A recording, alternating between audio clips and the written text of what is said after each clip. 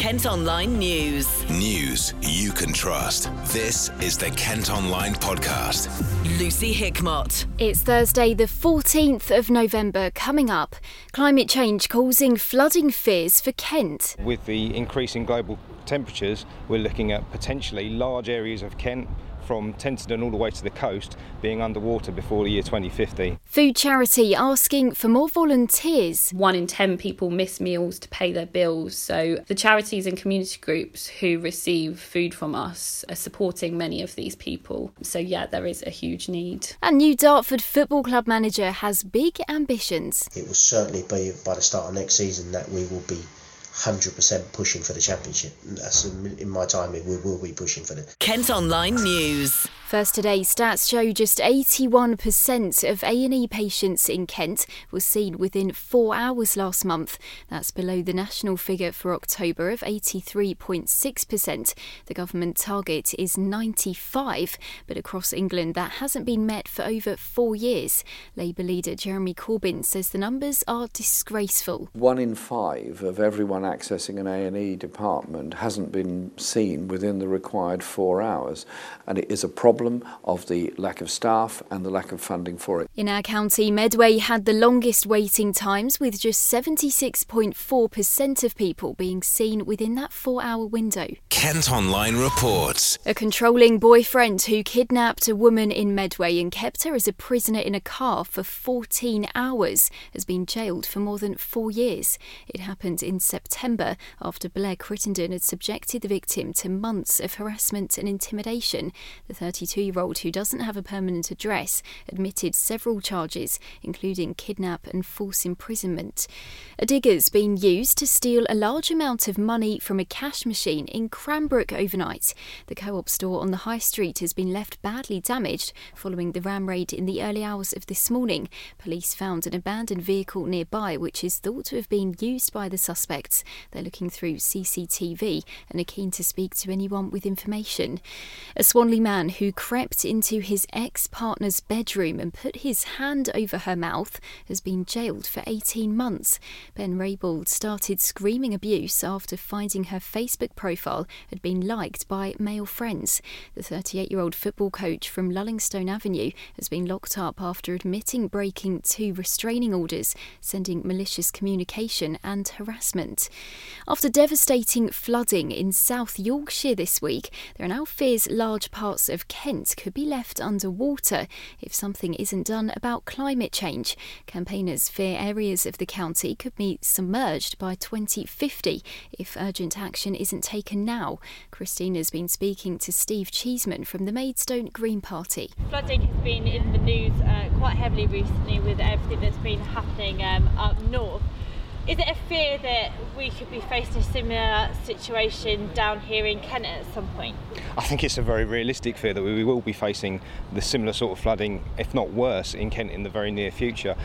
With the increasing global temperatures, we're looking at potentially large areas of Kent from Tenterden all the way to the coast being underwater before the year 2050, if not earlier.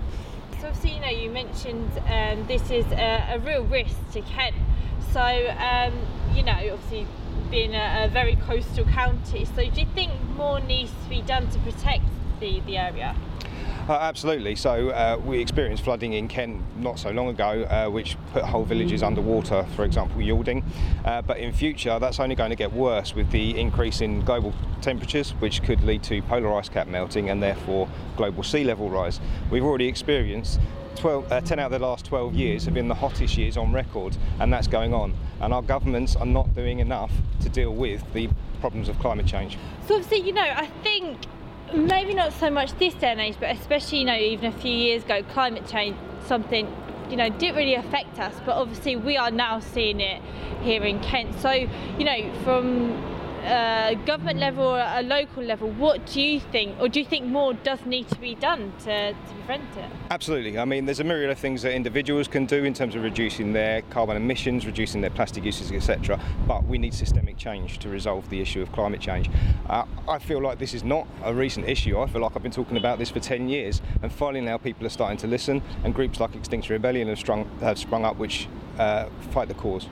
And you know, I think like I just then with global warming, people are very easy. You know, it's kind of not on my doorstep, not really my problem.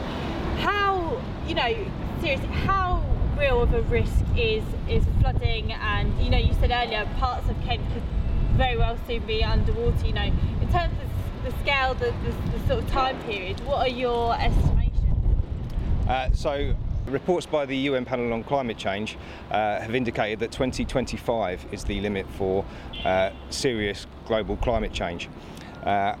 Governments at the moment and KCC, where we're standing now, have set their targets to 2050, which is far too late to have any real impact. 6 flood alerts have been in force across the county today after heavy rain overnight led to concerns about high river levels.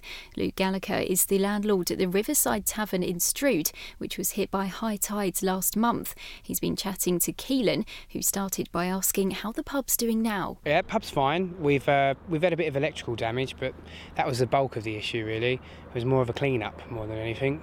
But aside from that, pub's sort of back to how it was. Just had some new flooring laid as well, so the flood damaged that as well. But aside from that, really, the main issues was some of our electrical problems, which we've had resolved now. Obviously, the rivers here is tidal, so normally what affects us is when we get a really high tide combined with a spring tide, normally is when we flood. But it'd be the first time since the new road layout that we're going to have a lot of rain come down, so we should be okay, but we don't know. Okay, and just in terms of the tidal problems, obviously a lot at the moment doing the rounds about climate change and rising sea levels and stuff. Do you have concerns about that when it comes to the tidal stuff? Yeah, of course. I think, you know, it's concerning for everyone really, but of course if the tides do rise, we're very vulnerable here. So, you know, we're probably the first ones to get flooded in the Medway area if the tides are high.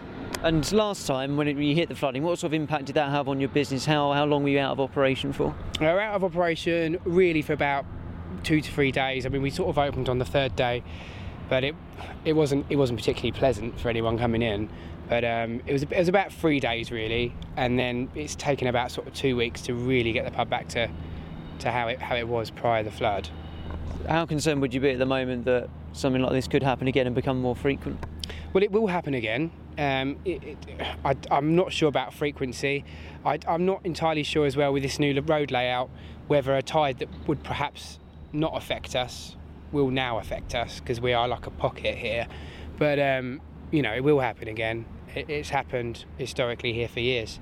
It's just how we manage it now. Is there anything else you can do, or apart from just obviously the reaction afterwards? I suppose it's quite difficult, really. Yeah, I think we're going to try and get some flood defences that are going to go in all of our doors. So there is a way of doing it. It won't stop the water coming in, but it should massively reduce the amount that comes in. And of course, depending on how much comes in the building, depends on how much damage we get. Just, I mean, you say that it probably will happen again. It's almost certainly going to happen again. Is there a point where the sea levels could rise to such an extent that it could prove almost fatal for the pub? Yeah, I think so. Yeah, definitely. I think, you know, if what they're saying about global warming is correct, and they do rise, then this place would be almost certainly underwater, you know, monthly rather than yearly. And is there anything you can do at the moment, or is it just sort of hope for the best, I suppose? So I sort of do shout at the river and ask it not to come in, but yeah, no, at the moment there's not really an awful lot we can do, because like I've said before in previous interviews, the flood barrier stops here and it stops there, so the pub is completely vulnerable to any sort of high tide. You can watch KMTV's video report on this story. Just go to their website. Kent Online News. £14,000 worth of mobile phones have been taken during a robbery at a shop in Chatham. 4 men went into the Gadsden electronics store in the High Street on Tuesday lunchtime, threatened staff and walked out with bags full of stolen items. Police are investigating. A mental health worker who had a sexual relationship with a vulnerable ill patient while working in Folkestone has avoided being sent straight to jail. A court heard Ramadan Ahmeti breached a position of trust. Police began investigating after another patient told them what was happening. The 55-year-old who lives in London has been given a suspended prison sentence. A climate change protester who glued his hands and feet to the main road in Dover has been given a 2-year conditional discharge. Members of the Extinction Rebellion group took part in a demonstration in September to try and disrupt traffic at the Eastern Docks. 67-year-old Ronald West from Lewes in East Sussex has been ordered to pay £121. 6 other people who pleaded not guilty to charges will appear in court again next month. Kent Online's been told more volunteers are needed to help provide meals to those at risk of going hungry in the county this Christmas. Food redistribution charity FareShare Kent saved 314 tonnes of food from going to waste at supermarkets last year and delivered them to partner charities. They're calling for people to spend a few hours at a Tesco store in the county and encourage shoppers to donate things like pasta and tinned food. Ish has been finding out more from their community coordinator, Cherry Frood. We're hoping to have one volunteer for each shift. So each shift is a 3 hours across those 3 days, from Thursday the 21st of November to Saturday the 23rd of November. That would obviously be the ideal amount, because then we would at least have one volunteer across those 3 days when we're collecting those donations. How vital are the volunteers and in terms of what their roles and responsibilities? Yeah, it's so important. We find that when in the food collection, if we don't have volunteers in store, the amount of food that's donated by customers is so much less. So what they do is they stand at the front of store with the shopping list and engage with customers as they're coming into the store. So talking to them about the work that FareShare is doing, and encouraging them to donate long life food like pasta, tin food, tea and coffee, that kind of stuff, and just talking to them about how much impact their donation will have for the charities and community groups that we support, especially over this Christmas, which is when a lot of the food will be getting to the charities. In terms of that feedback of people obviously receiving those food collections, I mean, how reliant do you feel people in Kent are on that? I think it has a really big impact on the work a lot of the charities and community groups that we're supporting in Kent do. They say that getting food from FareShare means that they can better engage with their clients, because people coming in and chatting over a hot meal can make so much difference and encourage more people to come in to use their services. It's so incredibly important where people aren't able to get, often they're unable to get fresh food for affordable prices. So this food that they can receive from the charities and community groups that we're supporting is really vital to provide healthy meals. And so how can people get involved in terms of volunteering? So people can get involved by signing up to volunteer for a 3-hour shift on the FareShare website, which is fareshare.org.uk/Tesco food collection. If they're unable to volunteer, they can also head into a Tesco store between Thursday the 21st of November and Saturday the 23rd of November to donate long life food to the collection point at the front of the store. Kent Online reports. Staff at a Sainsbury's in Folkestone have been threatened by a man who stole ink cartridges. Police were called to the supermarket on Bouverie Road West yesterday lunchtime and are investigating to try and find the suspect. 2 slip roads on the M20 near Ashford have now permanently closed. You won't be able to get onto the coastbound stretch at Junction 10 or off the motorway London bound after they were shut for good overnight. It's all because of the new £104 million Junction 10A. Work started on Swale's first free school. It's costing £10 million to build the classroom off Felham Drive in the Sonora Fields part of Sittingbourne. Aspire School is due to open next September. Kent Online Sport. Football, and the most successful manager in the history of the National League South has been telling us why he took the job at Dartford. Steve King was recently appointed the new boss at the Kent club, who've moved up to 13th in the table after 2 away wins. He's been speaking on the KM Football podcast about his ambitions for the Darts. I'm quite level-headed, and I just feel it's we just got to take each game as it comes. I do believe that where we are as the group at the moment, we're going to win 1, lose 1, draw 1, win 2, lose 2. I think that's where we are at the moment as a group. So the more we get working with the group, the more I interact some new bodies in with that group, I think we'll go from strength to strength. But I think where we are right now is about where we are, if that makes sense. You made 4 or 5 signings already, 1 or 2 have gone out the door as well. When you go into a club at this time of the season, is that the sort of numbers you'd be expecting to change straight away, or would you like to have done more or done less even? I think the beauty that I had, that most people wouldn't have going into the level, I know the level inside out. So I knew the whole of Dartford's team without being involved with Dartford. I knew about the players. I've come up against them over the years. I've seen them this year a couple of times.